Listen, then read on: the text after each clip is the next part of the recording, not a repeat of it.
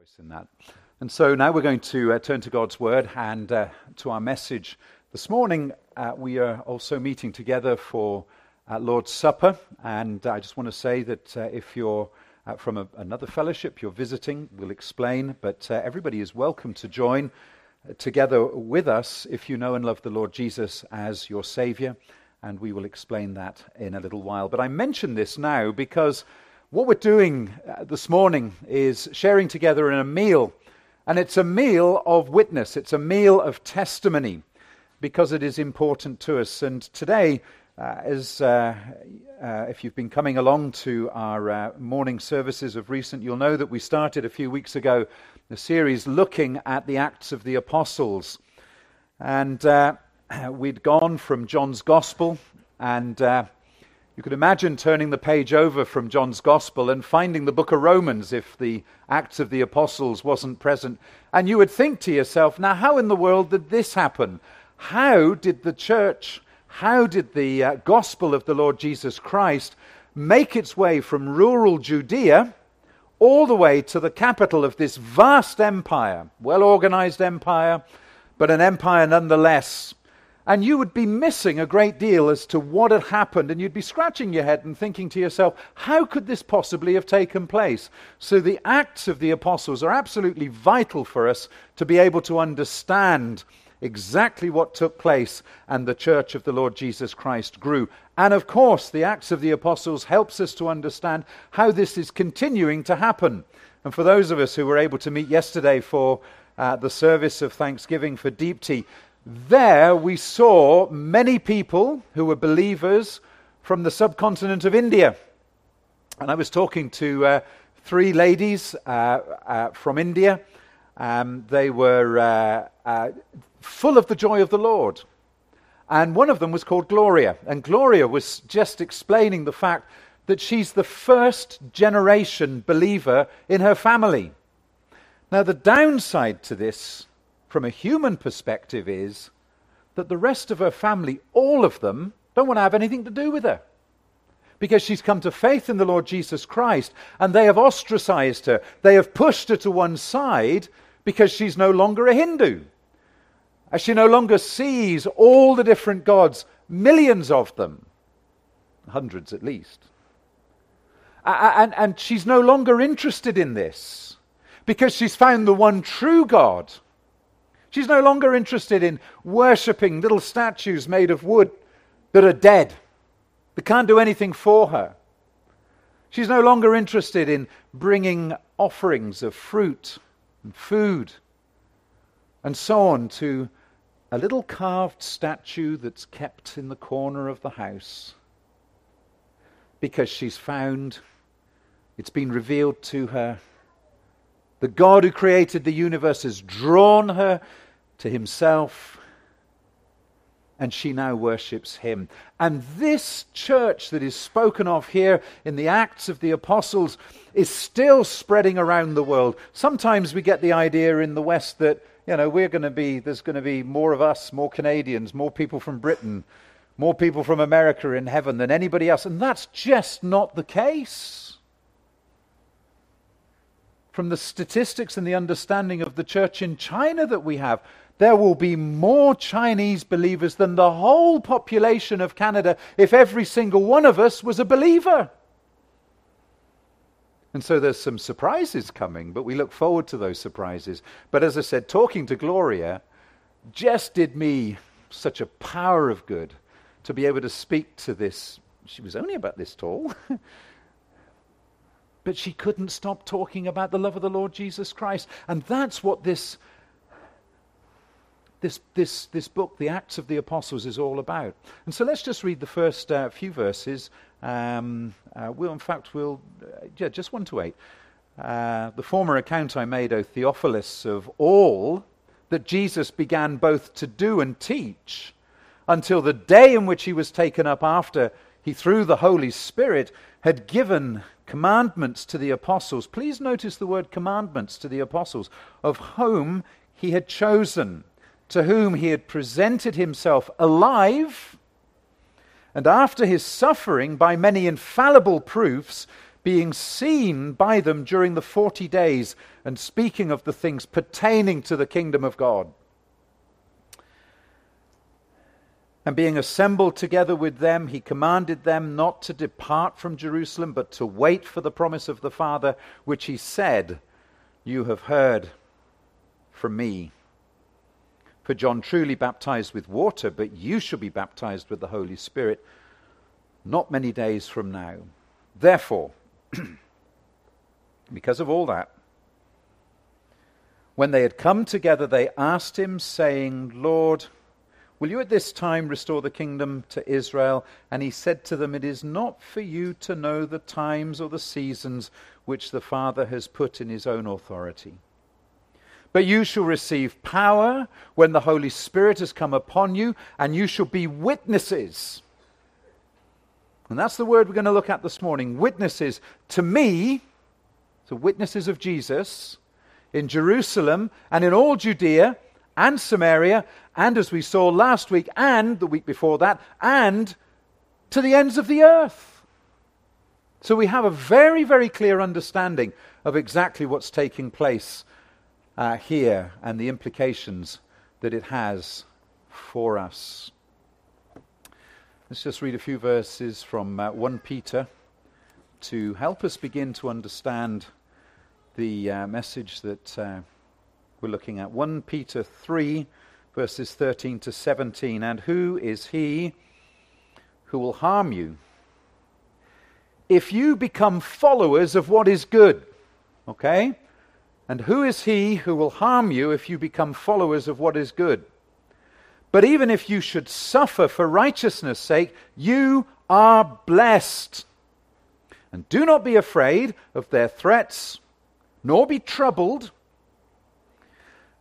And a stunning statement here, which I think we so easily just trip over in our minds. Listen, verse 15.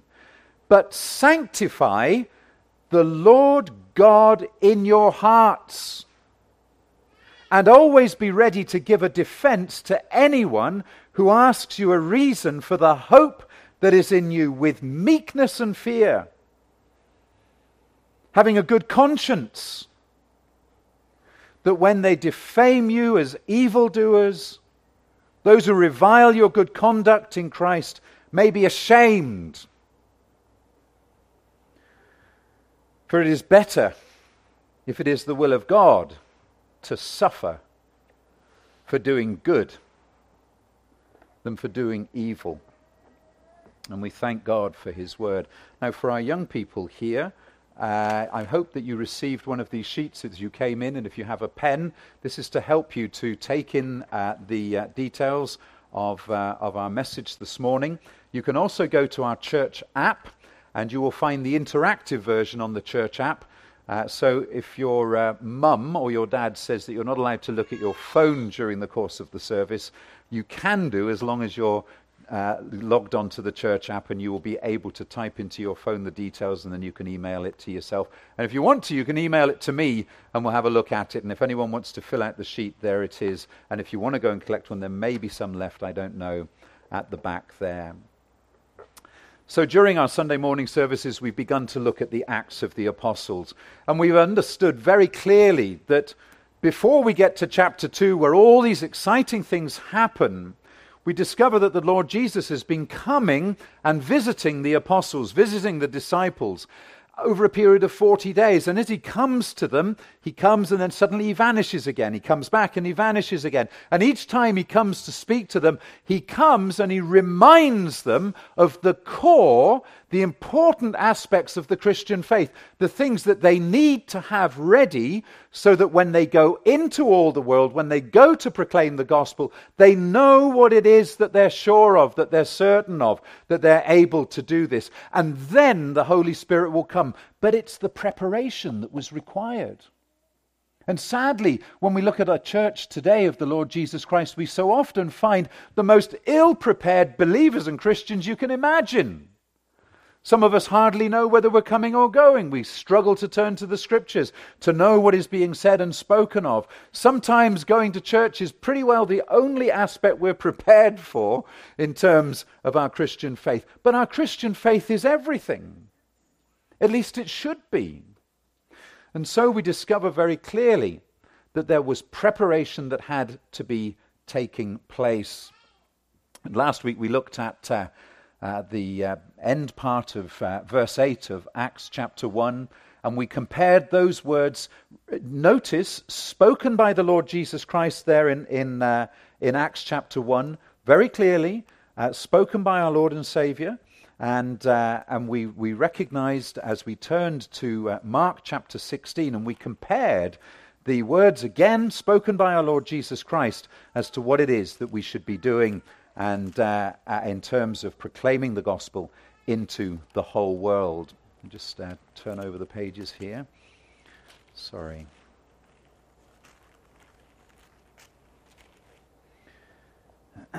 So verse 8 is our text for this morning. But you shall receive power when the Holy Spirit has come upon you, and you shall be witnesses to me in Jerusalem and in Judea and Samaria and to the ends of the earth. And so we see very clearly the instructions that are given to the disciples. Now, of course, the disciples weren't able to go to the entire world. So we discover very clearly the emphasis that is given in Acts chapter 1 is an ongoing ministry. And here we are today with the resources that we have to go into the world and to preach the gospel. We discover that we have things like apps, we have things like the internet, we have things like radio and television. We have incredible power at our fingertips, if you like, when it comes to completing the task that was set for us. And so this task to go into the world and to preach the gospel to every creature, as we discovered in Mark 16, is something that we need to take very seriously, and we need to understand that it is what we should be involved in. We've already discussed that how would it be possible for this frightened group of men who are, even as we've read the scriptures here, they're locked inside an upper room.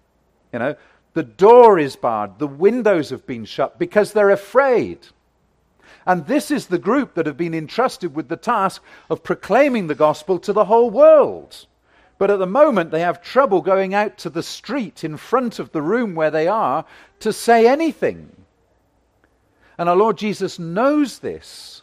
And so he's coming and he's speaking to them and he's encouraging them to understand the core elements, the central pillars, if you like, the foundations of the Christian faith. And then he's saying to them, you will have an enabler who will come, because on your own you can't do it. I am going back to my Father, but the enabler, the Holy Spirit, will come, and when he comes, he will empower you to be able to do things that you obviously can't imagine that you would have the ability to do right now. And one of them appears to be walking out the front door. And so we discover that this is so important. But here in chapter 1, we find that our Lord Jesus, in these 40 days, comes and he goes and he reminds them of the basics, and we've spoken about the resurrection from the dead. We as believers would have absolutely nothing to say if Jesus had not been raised from the dead. We wouldn't bother meeting here because there would be no power. God would have failed. But we meet today, and what took place yesterday with Deepti was because of the resurrection of the Lord Jesus Christ, because we have something to say. We have something to proclaim. Romans 10, 9 and 10. Listen, that if you confess with your mouth the Lord Jesus and believe in your heart that God raised him from the dead, what does the scripture say? You will be saved. For with the heart one believes unto righteousness, and with the mouth confession is made unto salvation. The resurrection, so important. But we discovered also, as we see here in these verses, that the kingdom of God was spoken. And we know that the kingdom of God reigns in the hearts of all who have come to faith in the Lord Jesus Christ. And this kingdom is stretching right the way around the world. And it keeps on growing. You know, we might think that the church in Canada is struggling, but I assure you there are places in the world where you and I, our socks would be blown off if we were to go along and to see the way that people, even in that vast country of India, if you follow what's going on, you know that Hinduism is an absolutely evil thing. And one of the things it does is keep people in poverty.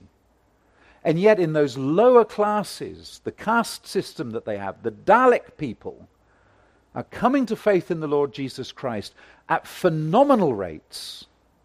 And the Indian government is trying to stop it.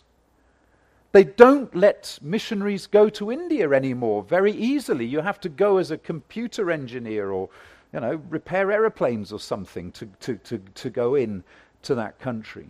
Because they don't want to see the church growing. But you know what? They can't stop it. And last week we talked about the gospel going to all of the world. And this week, as it's our Lord's Supper, we very briefly want to consider the word witness that we have there in verse 8. The word witness or witnesses. Now, I have to say that the word witness appears in Scripture a great deal. But as I talk and as I think to myself, I include myself in this category, just what does it mean to us? What does it mean? Well,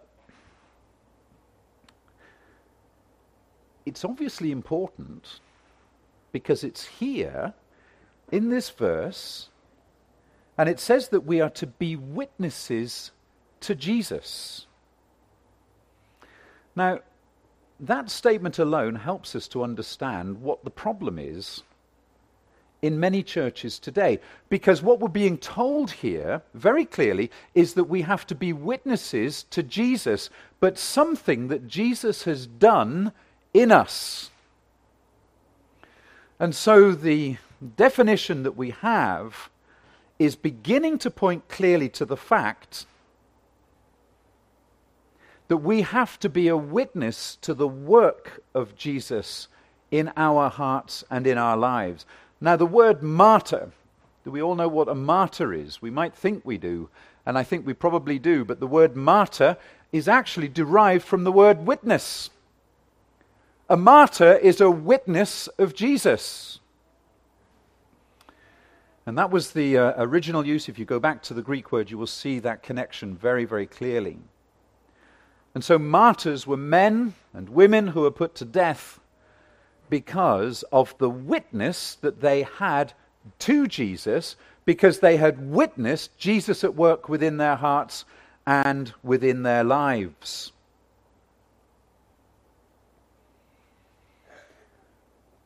Now, when you read, as we've read 1 Peter chapter 3 there, those verses 13 to 17, when you read the history of the period in which Peter wrote, you find that the Roman Emperor Nero used to take Christians and he would make living torches out of them.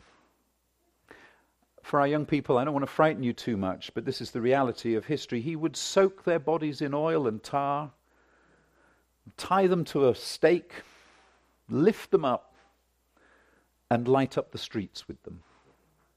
That was just something that he wanted to do, to make an example, to martyr these people who had witnessed Jesus at work in their hearts and in their lives. There are some places in the world today where to be a believer in the Lord Jesus Christ, to be somebody who would be prepared to say, I have witnessed Jesus at work in my heart because he saved me, could mean death. It is still illegal in Saudi Arabia and Pakistan and many other Muslim countries to change your religion. And so we discover that there are places in the world where to call on the name of the Lord Jesus Christ, to proclaim the name of the Lord Jesus Christ, is a very, very terribly dangerous thing to do. And we need to be prayerful for brothers and sisters in situations like that. However, whilst at the moment we can feel that in most places we have the freedom to propagate our faith, to talk about our faith in the Lord Jesus Christ, this morning I want to talk about witnesses who are facing suffering. And it may come as a surprise to some of you, but I believe the message for us this morning is that whilst it has been hard for Christians in times past, and whilst it is hard for some of our brothers and sisters in countries like India, where your whole family will shun you, cut you out of society,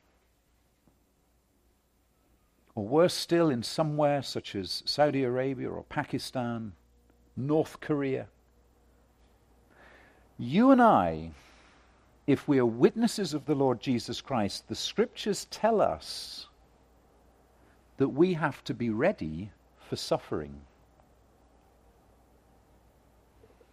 Comes as a surprise to some people.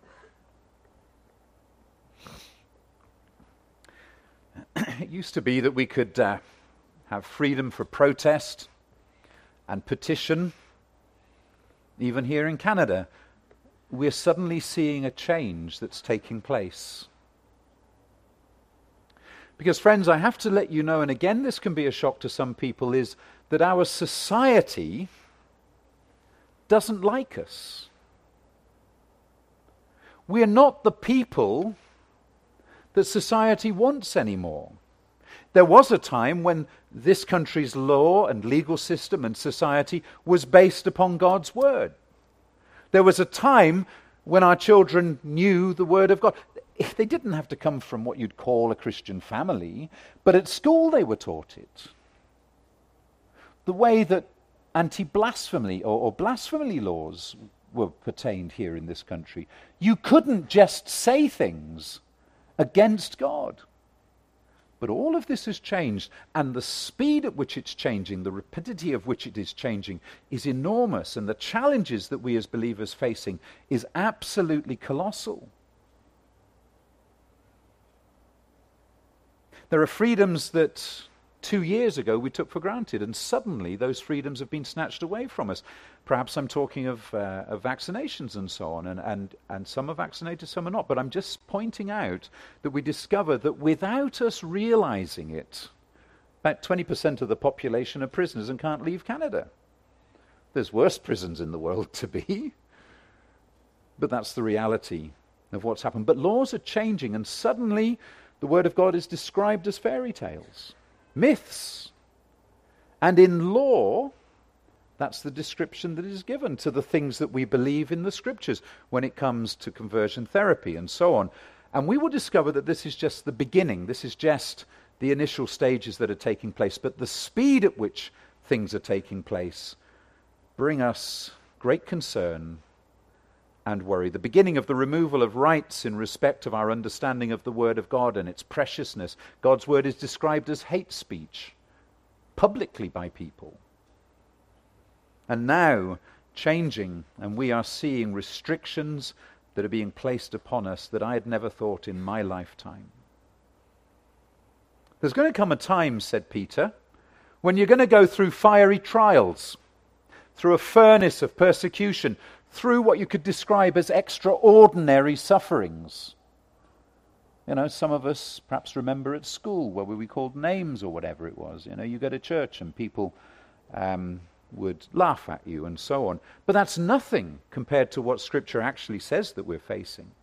And Peter not only warns us that this is going to happen, but he reminds us how we need to act, how we need to react in times of trial. And friends, this is where the reality of our Christian faith is going to become very, very clear to us. Because we will find that there will be people who, one, will run away from persecution. There will be others who will rile and fight against it. But Peter tells us how we are to respond to it. Peter is saying, when you go through times of trials and testings, remember they are also times of opportunity. And I remember talking to a man, I've told you this story, I'm sure, before, a Polish man who was a taxi driver in Poland during the times of communism. He was a believer, and he had a stack of New Testaments in Polish under the passenger seat in his taxi. And every time anybody got in, he would share the gospel. He would give them a copy of the scriptures and other material as well. He's driving along, two men in long coats. He should have been sharper. Hail him. They get in, and they tell him where to take them, and he starts his usual patter, if you like, and he tells them about his love for the Lord Jesus. Out comes the New Testaments. The man taps him on the shoulder and tells him to take him to the Stasi headquarters in Warsaw. And he knows the mistake that he's made, and yet is it a mistake? 3 days later, he's released, having been treated very, very badly, to find that his family have been taken out of their apartment, his daughter has been taken out of medical school that she was training for.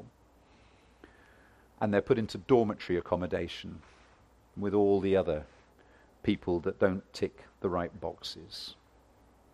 And Peter says, you will face fiery trials. And friends, the scriptures apply to us, not just people in North Korea. We will go through times, and those times perhaps are sooner than we think. But they will be amazed that we don't give up our faith if we are a witness. If we have witnessed the saving power of the Lord Jesus Christ in our life. And that's why I said churches are full of two groups of people. There are witnesses, those that have seen Jesus, have experienced him working in their hearts and their lives. And then there's the others who go to church because their parents did or because they think it's the right thing to do. They're quite happy to call themselves not believers. But they're not witnesses. And when the fire comes, we shall see the difference. You see, somebody who is a witness doesn't return evil for evil. Somebody who's a witness doesn't criticize, doesn't create problems. And they're going to say, what's the difference? What is it that's different about you? And you're going to say, I'm different because I have a living hope. Notice the word living.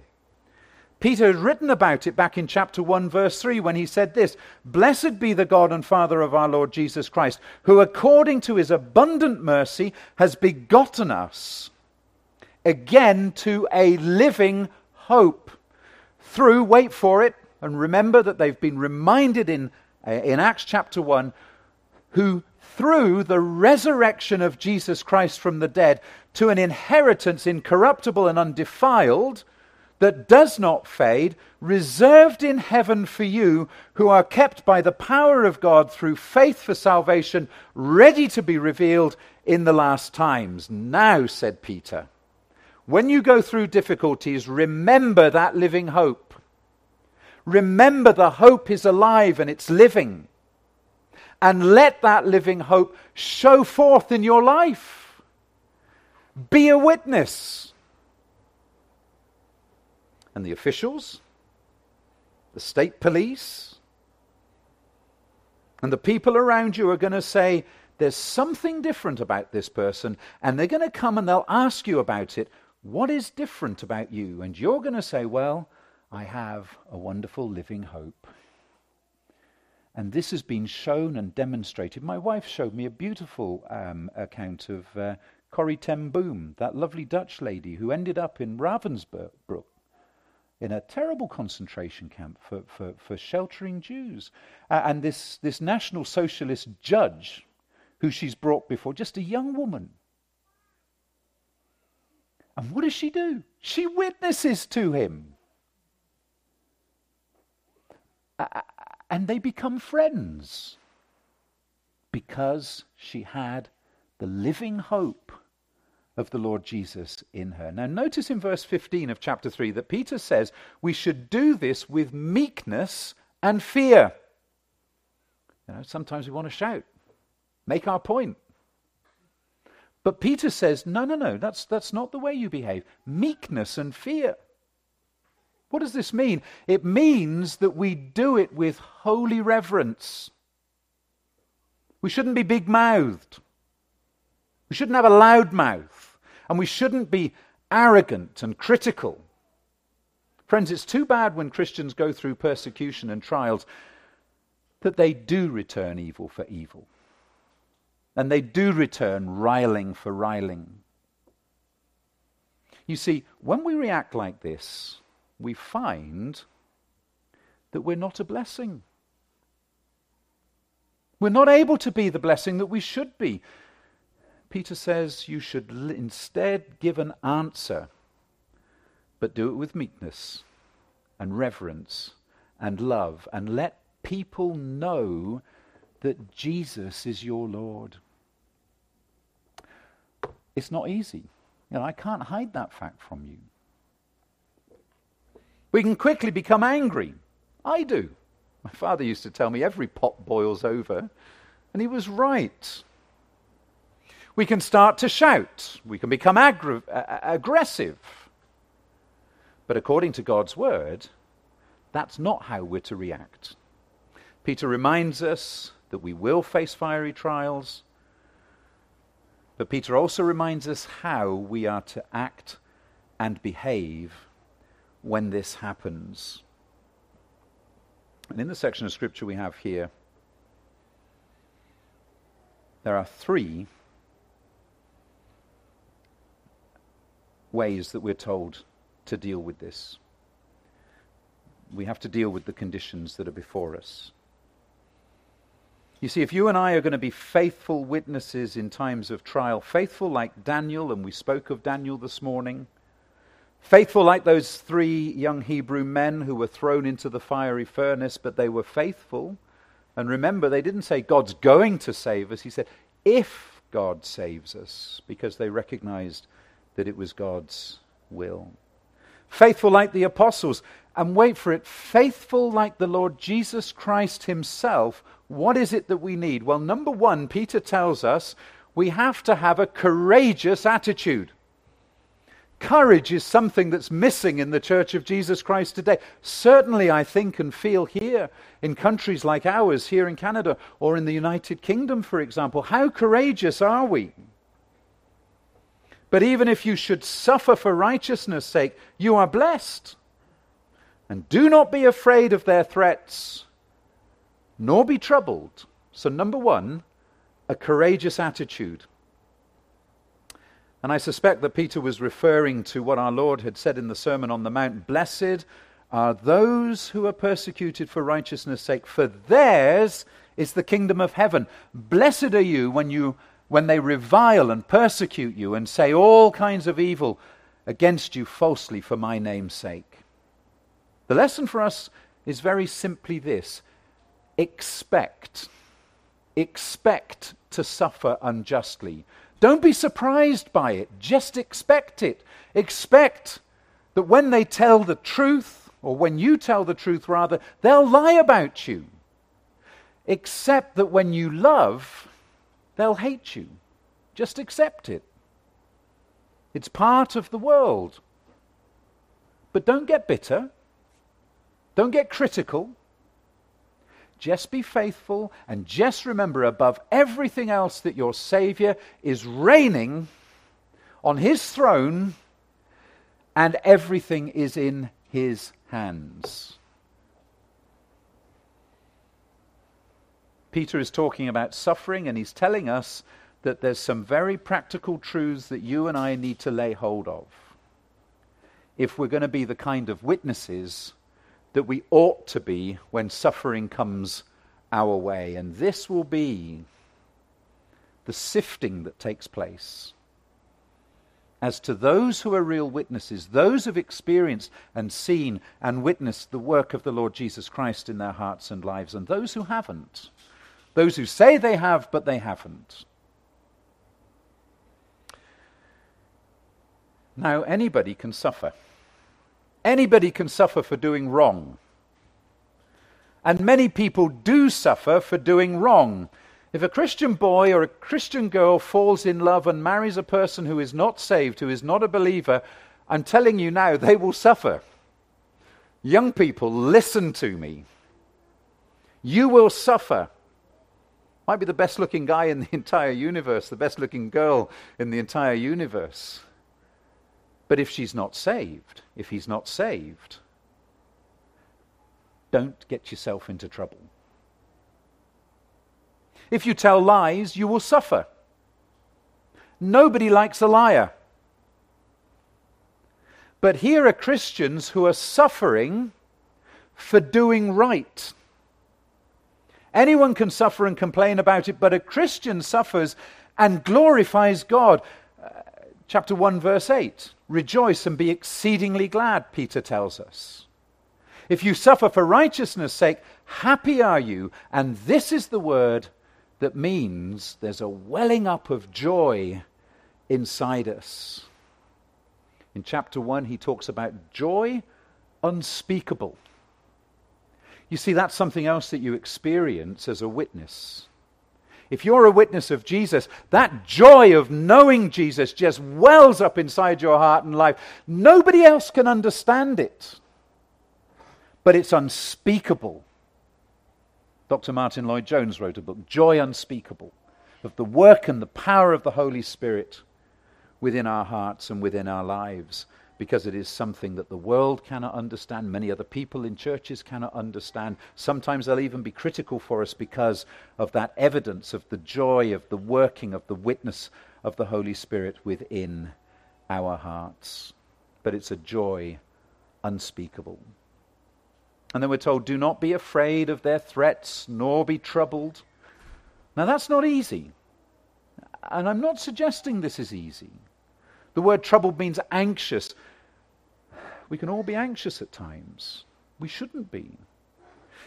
The word troubled means being pulled apart, being pulled in different directions. It means being agitated. But the scriptures say here, don't be afraid. Why? Firstly, you're doing that which is good. You're suffering for righteousness' sake. And if you're doing good, then God is with you. Verse 12. Listen to this verse, a lovely verse. The eyes of the Lord, God's looking. The eyes of the Lord are on the righteous, and his ears are open to their prayers. But the face of the Lord is against those who do evil. Now, it may not look like that. It may seem as though you're losing the battle. But friends, we don't walk by sight. We walk by faith. Peter says, don't be afraid. He says, have a courageous attitude. Don't be afraid. And when you turn to later on in Acts, you discover the boldness that people were able to go out and to preach the gospel.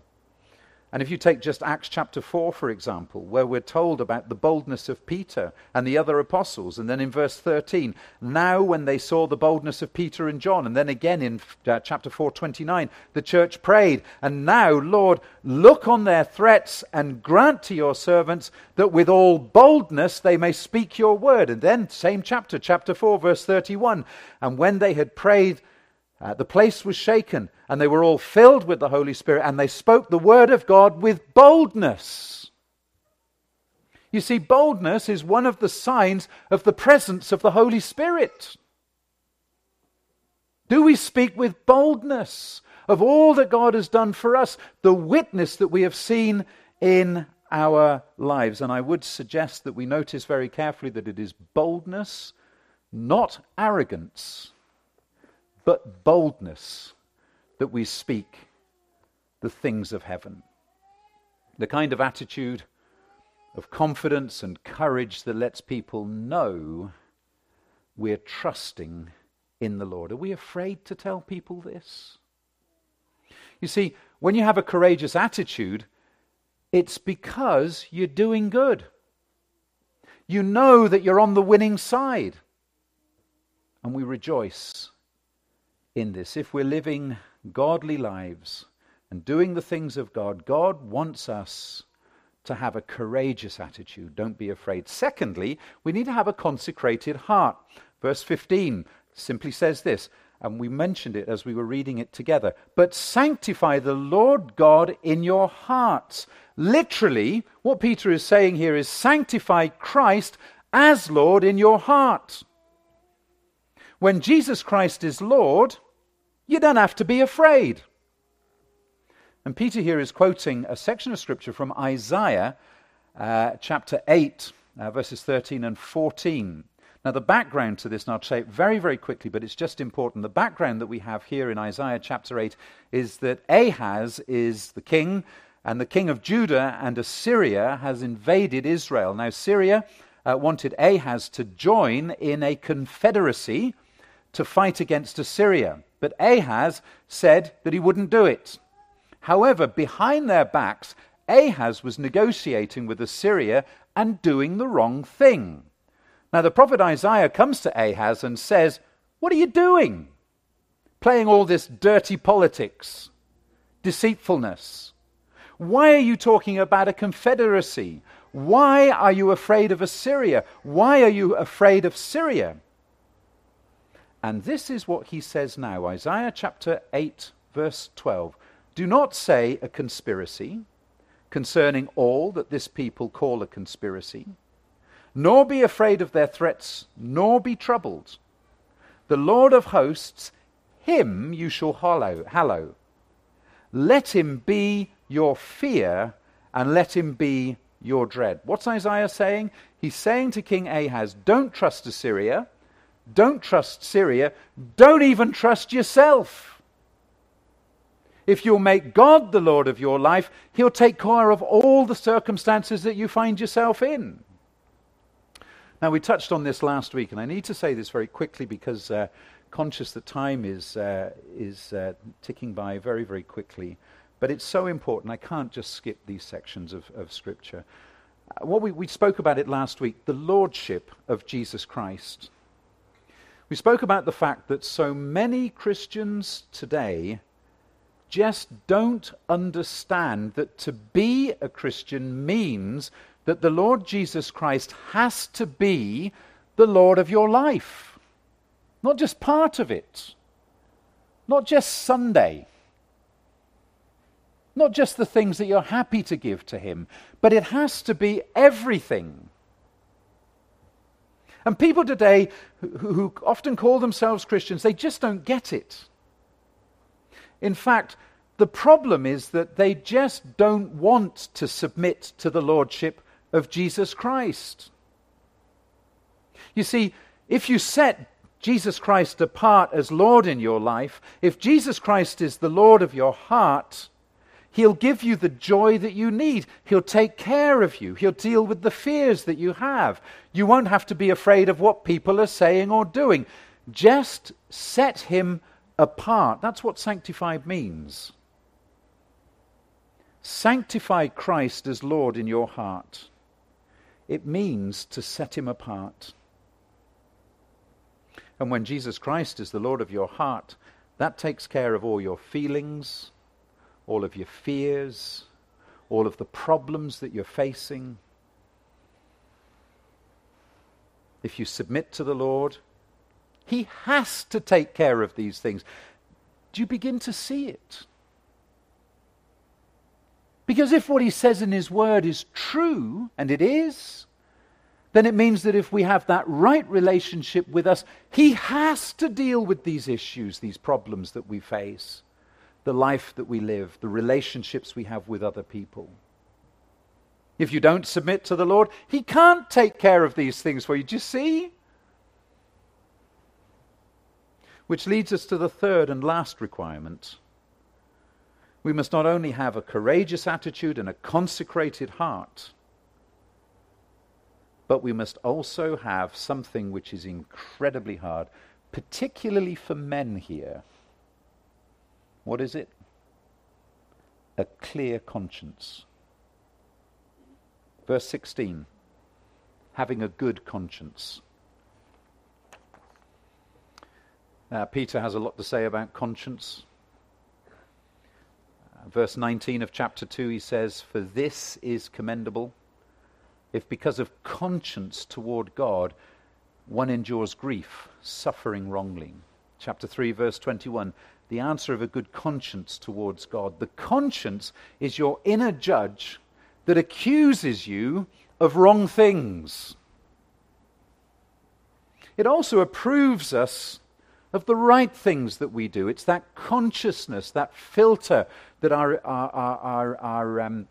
hearts, our desires, the things we say, the thoughts that we have are put through. But friends, I don't know if you've understood this, but your conscience is only as good as it's been educated. Have you considered that? It's only as good as it has been educated. You see, a dirty conscience, a seared conscience, an evil conscience just doesn't function properly. Our conscience is a bit like a window. Why do we have windows? No, we haven't got many windows in the barn. But there's one over there, there's 1, 2, 3, 4 at the back there. What do windows do? They let light in. And our conscience is like a window that lets the light in so that you can see what is right and what is wrong. And friends, if the windows get dirty, and Joe and I found in our house on one occasion that the windows were getting dirty and we needed to give them a good clean to let the light come in, because you'd be amazed how quickly windows can get dirty. But if they get dirty, you don't have much light. You find that you just cannot see. And you're no longer able to determine between right and wrong. And Peter says, have a clear conscience. Have a clean conscience. Be sure you know deep down inside that what you're doing, what you're saying, what you're thinking is right. In our men's fellowship this week, we spoke about this. We spoke about the discipline of the mind. And we concluded that possibly the greatest problem that the Church of Jesus Christ faces today is this: Christians without Christian minds.